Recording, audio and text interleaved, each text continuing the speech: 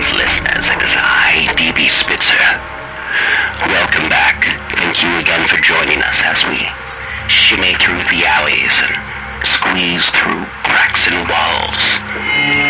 Just to hear a bit of detective story. This month it's not detective stories. It's not weird fiction. It's economic science fiction. It's how do we describe this? Well, it's the Cosmic Computer. Thank you for joining us. Join us all month long as we continue with this story. And of course, we also have Radio Free Oleander and People's Guide to the Cthulhu Mythos. Not to forget about Articulate Warbling, our friends across the pond, who have much more convincing accents than I do. Thank you for listening, and please enjoy.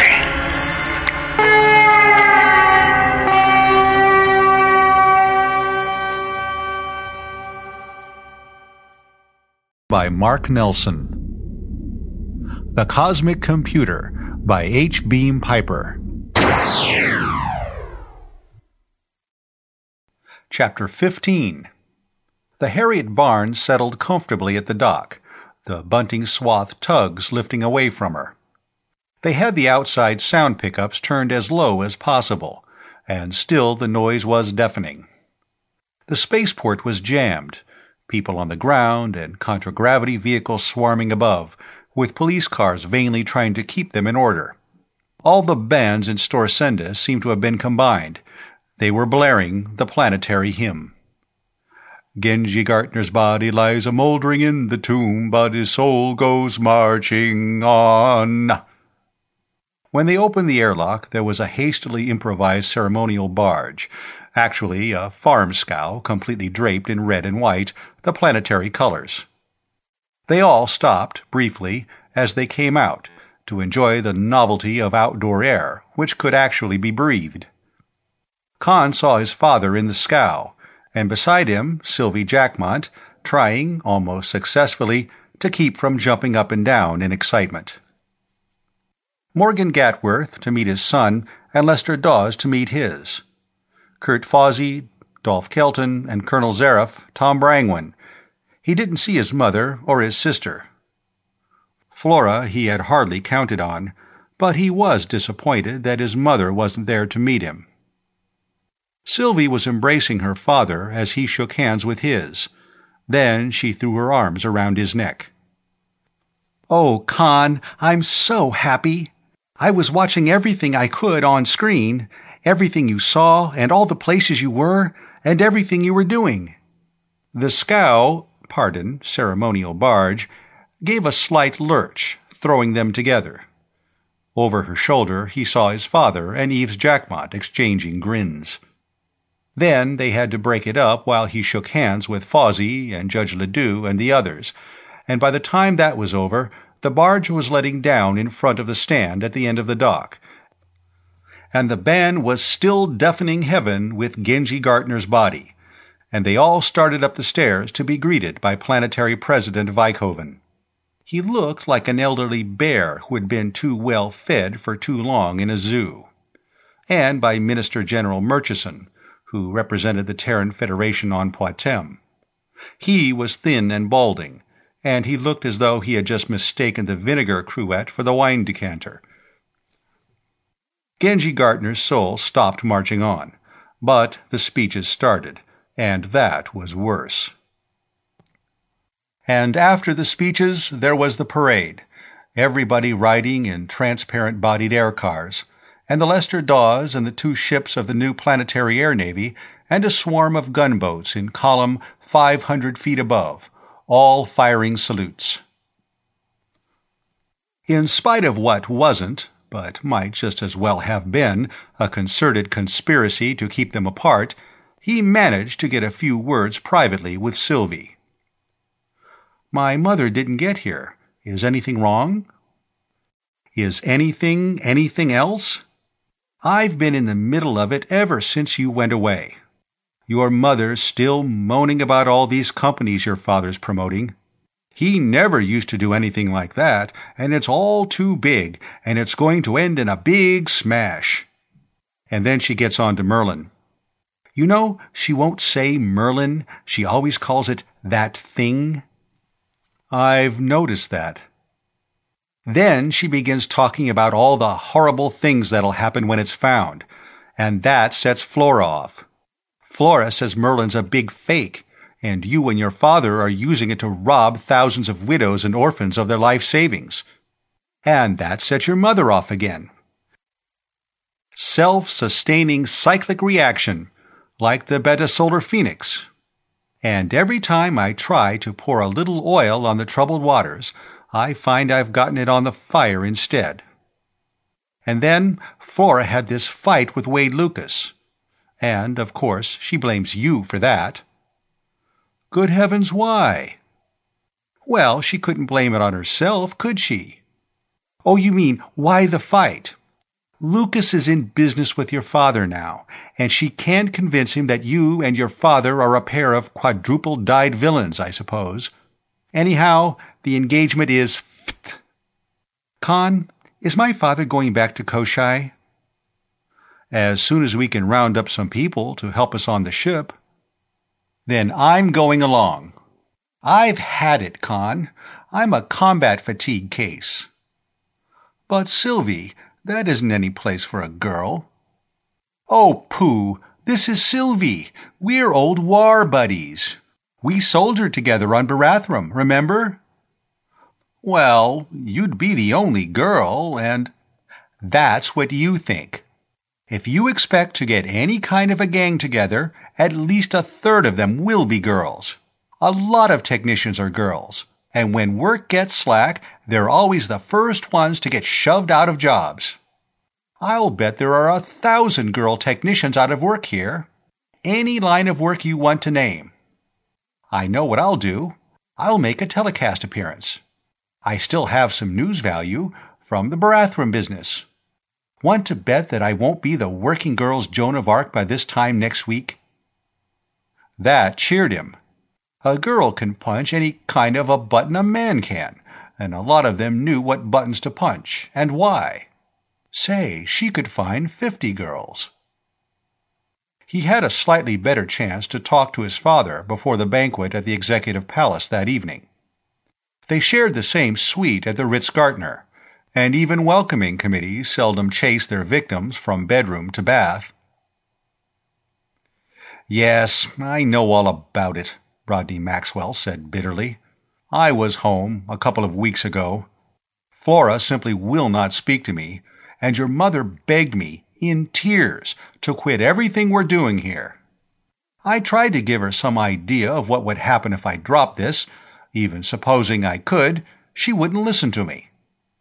He finished putting the studs in his shirt. "You still think this is worth what it's costing us?" "You saw the views we sent back. There's work on Koshai for 1 million people, at least.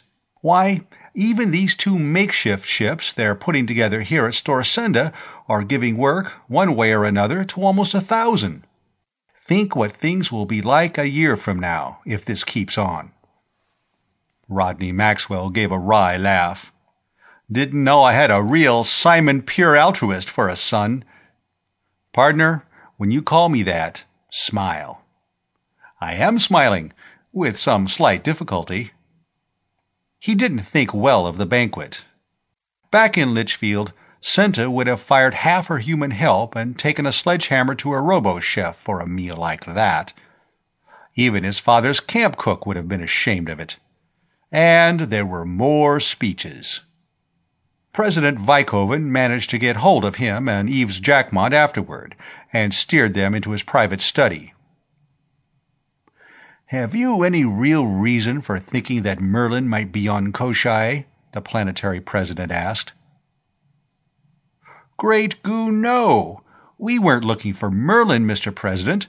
We were looking for a hypership. We have one, too. Calling her Ouroboros II, 2,500-footer. We expect to have her in space in a few months. I surely don't need to tell you what that will do toward restoring planetary prosperity." No, of course not. A hypership of our own. But—" he looked from one to the other of them. "But I understand that this Mr. Kurt Fawsey was saying—" "Mr. Fawsey is looking for Merlin here on Poitem. If anybody finds it, that's where it'll be found. I'm interested in getting business started again. If Merlin is found, it would help, of course."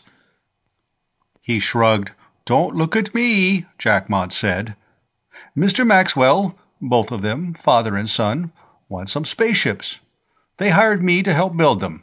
That's all I have in it."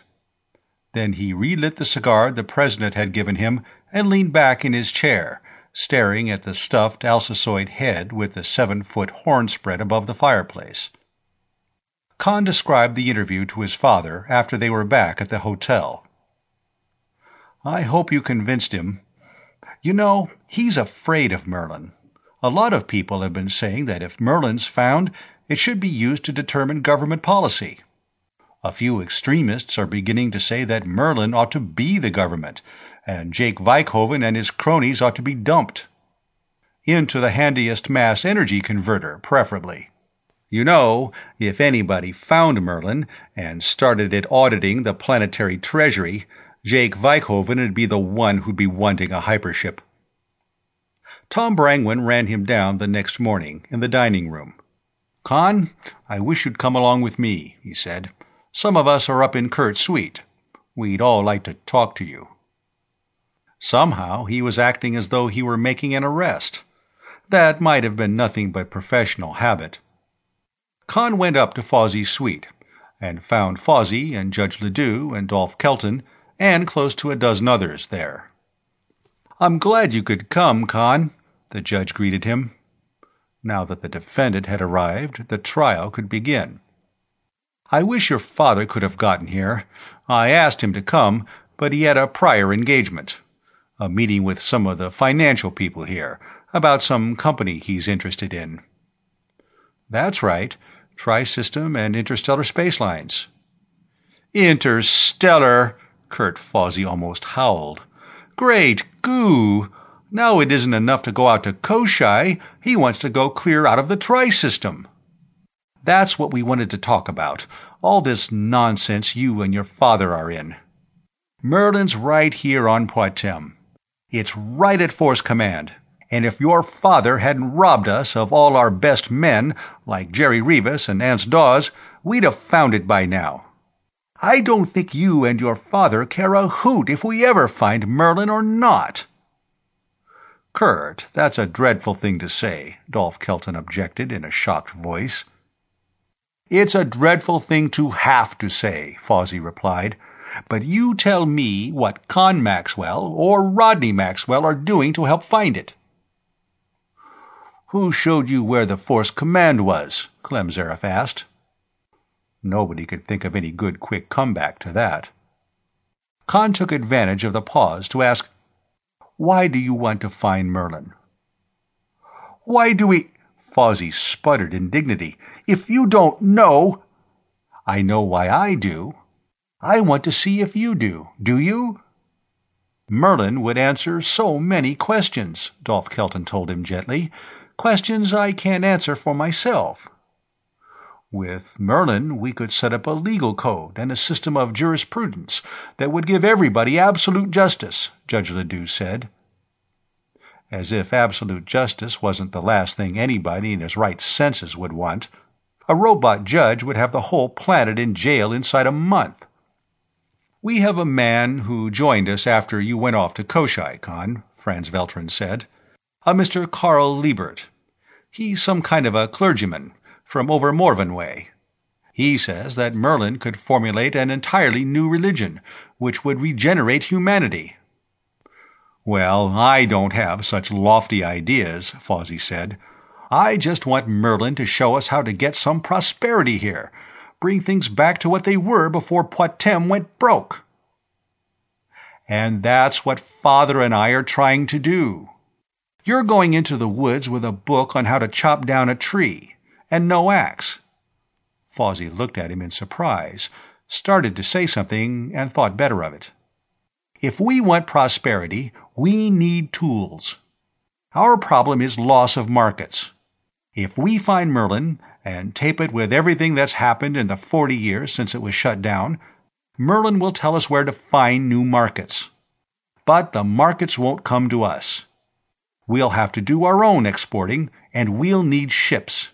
Now, you men have been studying about Merlin and hunting for Merlin all your lives. I can't add anything to what you know, and neither can my father. You find Merlin, and we'll have the ships ready when you do find it. Kurt, I think he has a point, somebody said.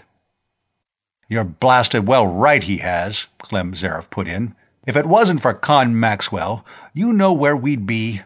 Back in Litchfield, sitting around in Kurt's office, talking about how wonderful things'll be when we find Merlin, and doing nothing to find it. Kurt, I believe Con is entitled to an apology, Judge Ledoux ruled. How close we are to finding Merlin, I don't know, but it is due to him that we have any hope of finding it at all. Con, I'm sorry, Fawsey said. I oughtn't to have said some of the things I did. But we're all on edge. We've been having so much trouble. Con, it's right there at Force Command. I know it is. We've been all over the place. We have shafts sunk at each of the corners. We've used scanners, and we've put off echo shots. Nothing. We looked for additional passages out of the headquarters, but there aren't any. But it has to be somewhere around. It just has to be. Maybe if I go out to Force Command with you, I might see something you've overlooked. And if I can't, I'll try to scrape up some stuff on Koshai for you. Deep vein scanners, that sort of thing, from the mines. They took the Lester Dawes out at a little past noon and turned south and east. Everybody aboard was happy, except Con Maxwell. He was thinking of the years and years ahead of these trusting, hopeful old men, each year the grave of another expectation. 200 miles from Force Command, the Goblin met them, her side still spalled and dented from the hits she had taken in Barathrum Spaceport. When they came in sight of it, the mesa top was deserted. Fawsey began wondering where in Niflheim all the drilling rigs and the seismo trucks were. Somebody with a pair of binoculars called attention to activity on the side of the high butte on top of which the relay station was located. Fawsey began swearing exasperatedly. Might be something Mr. Liebert thought of, Franz Veltrin suggested. Then why in blazes didn't he screen us about it? Who is this Liebert? Con asked. Somebody mentioned him this morning, I think. He joined us after you left, Con, Dolph Kelton said. He's a clergyman from Morven. No regular denomination. He has a sect of his own. Yeah, he would, Clem Zareth rumbled. Pious fraud. He's really a good man, Con. Clem's prejudiced. He says we ought to use Merlin to show us the true nature of God, and how to live in accordance with the divine will. He says Merlin can teach us a new religion. A new religion based on Merlin. That would be good. And then the fanatics who thought Merlin was the devil would start a holy war to wipe out the servants of Satan, and with all of the combat equipment that was lying around on this planet. For the first time since his business started, he began to feel really frightened. An air car came bulleting away from the butte and landed on the mesa as the Lester Dawes set down. The man who met them at the head of the vertical shaft wore Federation fatigues, baggy trousers, ankle boots, and a long smock, dyed black. He was bare-headed, and his white hair was almost shoulder-long. He had a white beard. "Welcome, brothers," he greeted, a hand raised in benediction. "And who is this with you?" His voice was high and quavery, not a good pulpit voice, Con thought. Kurt Fawsey introduced Con, and Liebert grasped his hand with a grip that was considerably stronger than his voice. "Bless you, young man. It is to you alone that we owe our thanks that we are about to find the great computer. Every sapient being in the galaxy will honor your name for 1,000 years." "Well, I hadn't counted on quite that much, Mr. Liebert. If it'll only help a few of these people make a decent living, I'll be satisfied." Liebert shook his head sadly. "You think entirely in material terms, young man," he reproved. "Forget these things. Acquire the higher spiritual values. The great computer must not be degraded to such uses. We should let it show us how to lift ourselves to a high spiritual plane." It went on like that after they went down to Fox Travis's, now Fozzie's, office, where there were silver-stoppered decanters instead of the old green glass pitcher, and gold-plated ashtrays, and thick carpets on the floor. The man was a lunatic. He made Fozzie's office gang look frigidly sane. Furthermore, he was an ignoramus. He had no idea what a computer could or couldn't do. Anybody who could build a computer of the sort he thought Merlin was wouldn't need it. He would be God. As he talked, Khan began to be nagged by an odd sense of recognition. He'd seen this Carl Liebert before, somewhere, and somehow he was sure that the long white hair and the untrimmed beard weren't part of the picture.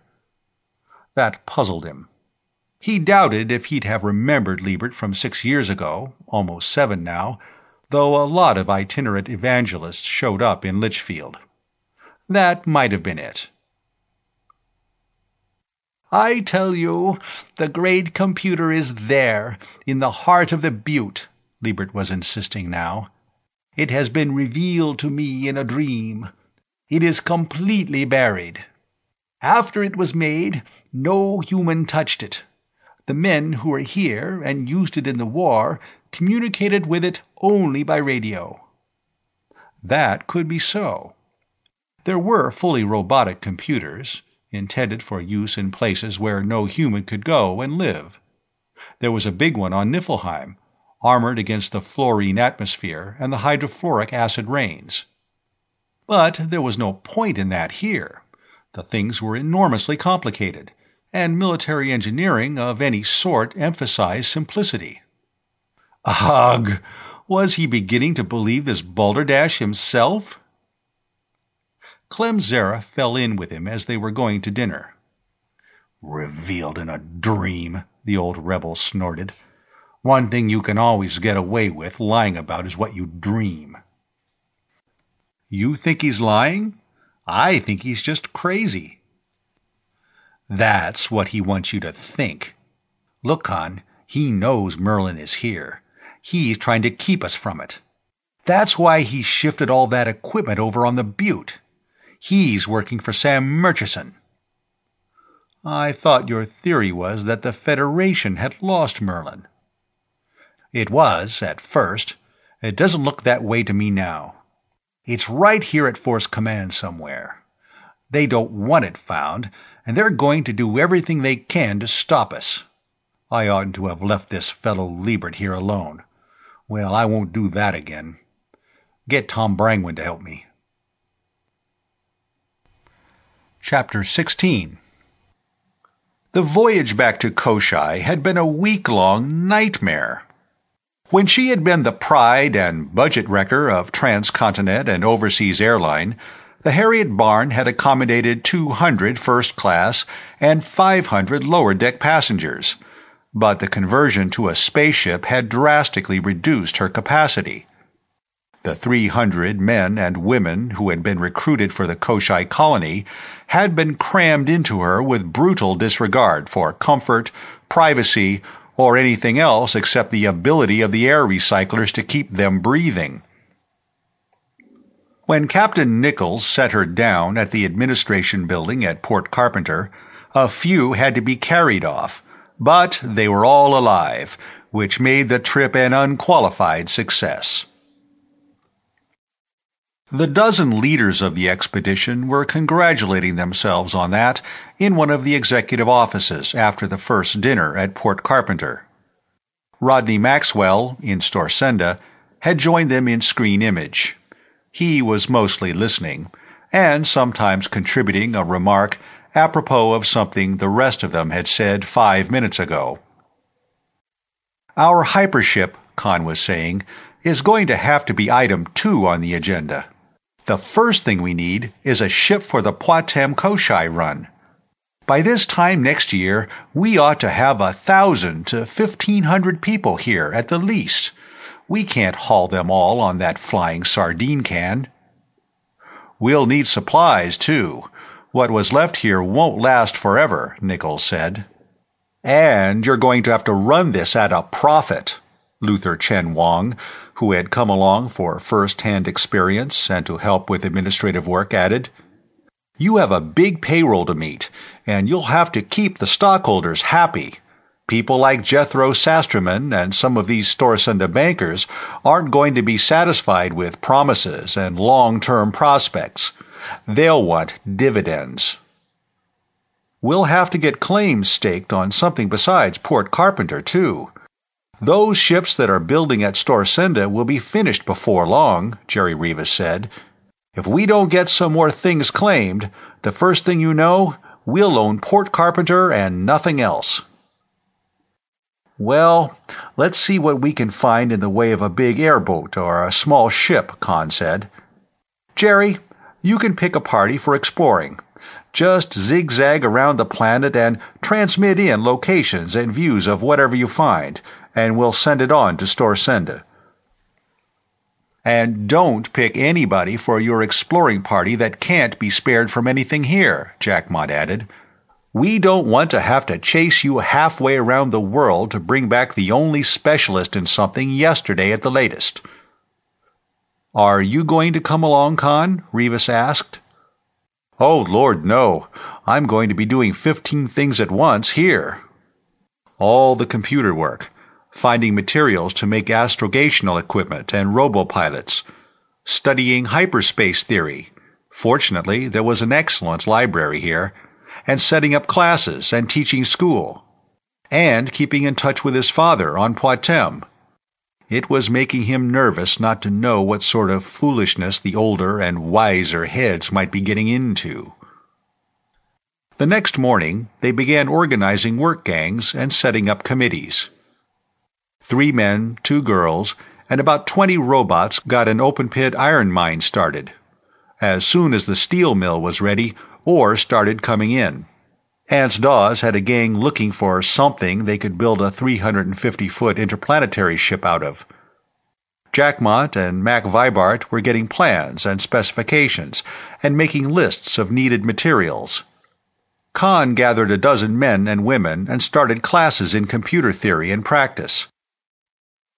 At the same time, he and Charlie Gatworth were teaching themselves and each other hyperspatial astrogation, which was the art of tossing a ship into some everythingless non-space outside normal space-time, and then pulling her out again by her bootstraps at some other place in the normal continuum light years away. Roughly, it compared to shooting hummingbirds on the wing, blindfolded, with a not particularly accurate pistol from a mile-a-minute merry-go-round. That was something you could only do with a computer. A human with a slide rule, a pencil and pad, could figure it out, of course, if he had 50-odd thousand years to do it. A good computer did it in 30 seconds. That was one difference between people and computers. The other difference was that the desirability of making a hyperspace jump would never occur to a computer unless somebody pushed a button and taped in instructions. They found a 300-foot globular skeleton, probably the nucleus of a big hyperspace ship, and decided that it was big enough for what they wanted. The entire colony got to work on it. Photo-printed plans and specifications poured out as Jackmont and a couple of draftsmen got them up. Steel came out of the steel mill at one end, while ore came in at the other. A swarm of big contragravity machines, some robotic and some human-operated, clustered around the skeleton hull like hornets building a nest. Tri-system and interstellar space lines was chartered. The lawyers reported having to overcome a little more resistance than usual from the government about that. And the bill to nationalize Merlin, which had died in committee, was resuscitated and was being debated hotly on the floor of the Parliament. The administration was now supporting it. Are they completely crazy? Khan wanted to know when he heard about that. They passed that bill, and nobody's going to look for Merlin if they know the government will snatch it as soon as they find it.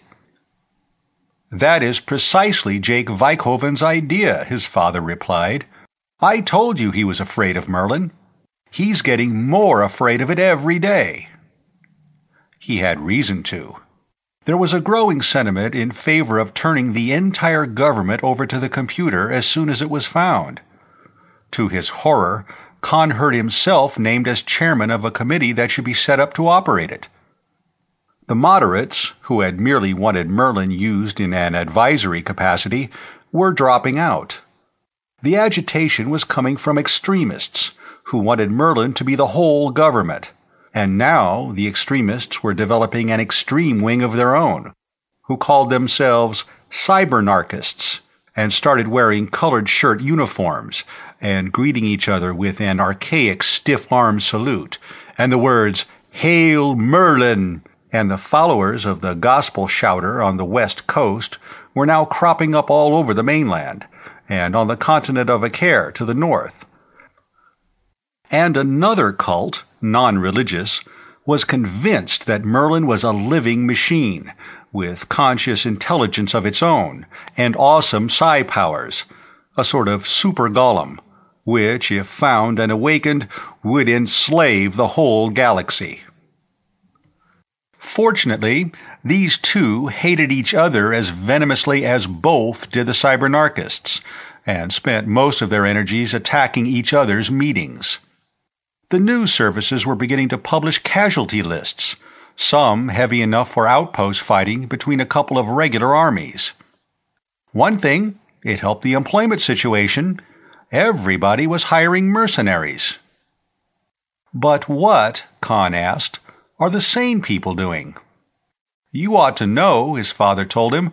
I suspect that you have all of them on Koshai now. The sane people, if that was what they were being busy. They were putting a set of Abbott lift and drive engines together, and Khan's computer class was estimating the mass of the finished ship, and the amount of energy needed to overcome gravitation and give it constant acceleration from Koshai to Poitem. They were learning, by trial and error, largely error, how to build a set of pseudograv engines.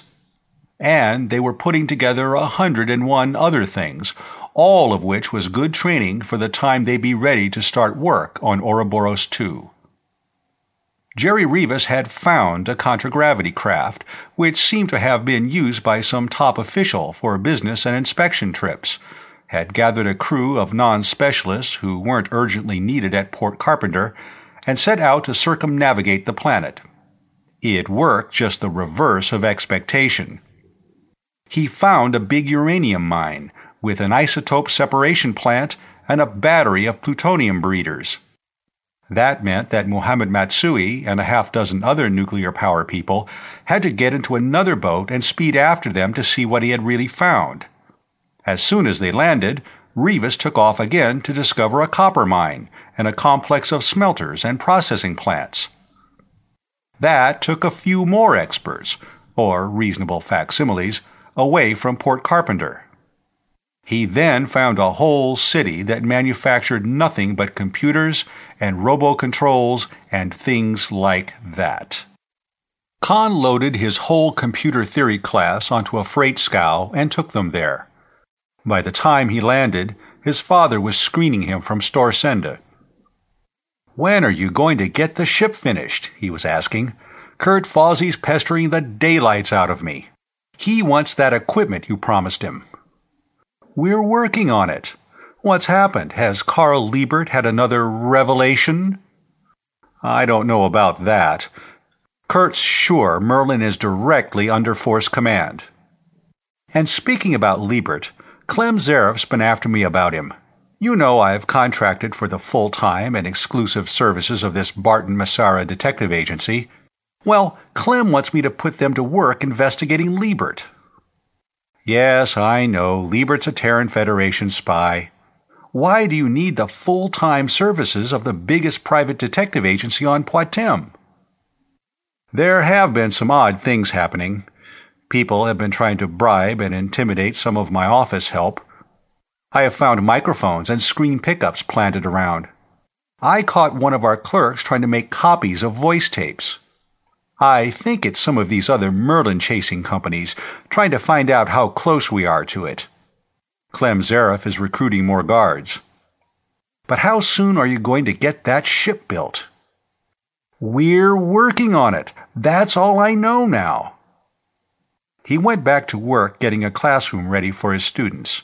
If he'd accepted that instructorship at Montevideo, he wouldn't be a full professor now, but none of the rest of this would be happening either. That night, he had the dream about starting the big machine and not being able to stop it again. There was street fighting in Storsenda between the cybernarchists and government troops. There was a pitched battle in the west between the Armageddonists, Merlin is Satan, and the Human Supremacy League, Merlin is the Golem, with heavy losses and claims of victory on both sides.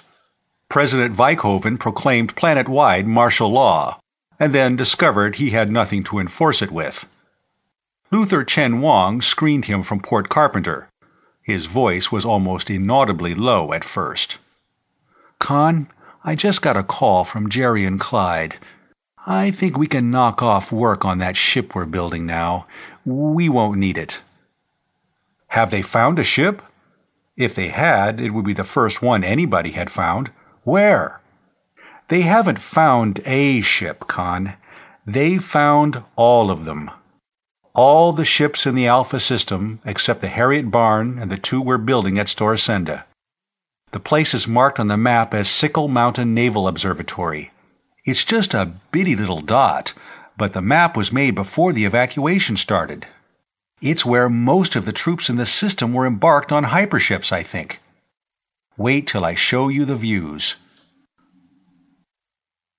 Con put on another screen. The first view was from an altitude of 5 miles. He didn't need Luther's voice to identify Sickle Mountains, a long curve with a spur at right angles to one end.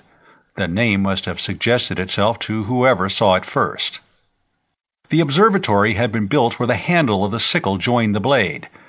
As the ship from which the view had been taken had approached, the details grew plainer. At the same time, it became evident that the plane inside the curve of the sickle was powdered with tiny sparkles, like tinsel dust on a red-brown velvet.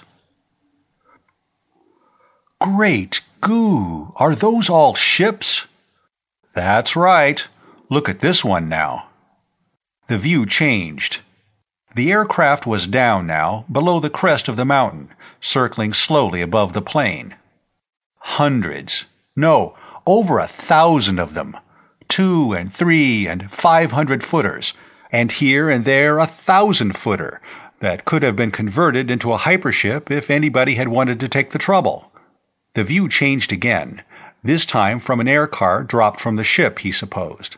It was down almost to the tops of the ships, and he could read names and home ports. Pixie, Chloris, Helen O'Loy, Anitis. They were from Jurgen. Sky Rover, Port Saunders. She was from Horvendale. Ships from Storsenda and Yellowmarsh on Janico, and... Now we know where they all went. It was logical, of course. Most of the hyperships used in the evacuation had been built here. It had been less trouble to lead the troops and the civilian workers from Poitem and the other planets onto small normal spaceships and bring them here than to take the big ships away on short interplanetary runs to the other planets. Have you screened my father yet? Yes. This is going to knock the bottom out of the companies that are building those ships at Storsenda, I'm afraid. They're tough luck. It could be everybody's tough luck. Both these companies have been issuing stock, and there's been a lot of speculation in it. This market's so inflated now that a puncture at one place might blow the whole thing out. He knew that. He shrugged. Father will have to think of something. Tell him I'll screen him from Sickle Mountain." Then he went back to his classroom. "All right. Class dismissed," he said. "You have 20 minutes to get your bags packed. We're going to work for real now." Airboats and airships flocked to Sickle Mountain. Some of them hastened back to Port Carpenter for loads of food, for there was none in the storehouses at the embarkation camp. They inspected ship after ship and chose 2 300-footers. They sent airships and freight scows to the dozen-odd cities and industrial centers that had been already explored, to gather cargo, as far as possible, the items in shortest supply on Poitem. "Don't worry about a market smash," his father told him. "We have that taken care of. Tri-System Investments has just bought up a lot of stock in both of those companies, and we've set up agreements with them, informally of course. We'll have to get them voted on by our own companies, to sell them ships from Koshai. In return, the company that's building the ship out of 4 air freighters will go to Janico. And the company that's building a ship out of the old Leitzen building will go to Jurgen, and they'll both stay off Koshai. Sturber Flynn and Chen Wang will probably be defending antitrust suits till the end of time. The planetary government has stopped liking us, you know. Then we'll have to get one that will like us. There'll be an election about this time next year, won't there?" His father nodded. "To use one of your expressions, we're working on it." "How soon can you get your ships in?" "We'll be loaded and ready to lift off in a week. Another week for the trip." "Well, don't forget that equipment you promised Kurt Fawsey." "We'll have that on. Jerry Rivas is gathering it up now." "How are you fixed for arms on Koshai?" "Arms? Why, there are some. There was a pretty big force of Space Marines on duty here, and they left everything they couldn't carry in their hands. Why? The Armageddonists and Cybernarchists and Human Supremacy bought all you had on hand?" "They're buying, but I wasn't thinking of that. I was thinking that your crews might need something to argue their way off the ships at Storsenda with. Things are getting just slightly rugged here now." End of chapters 15 and 16.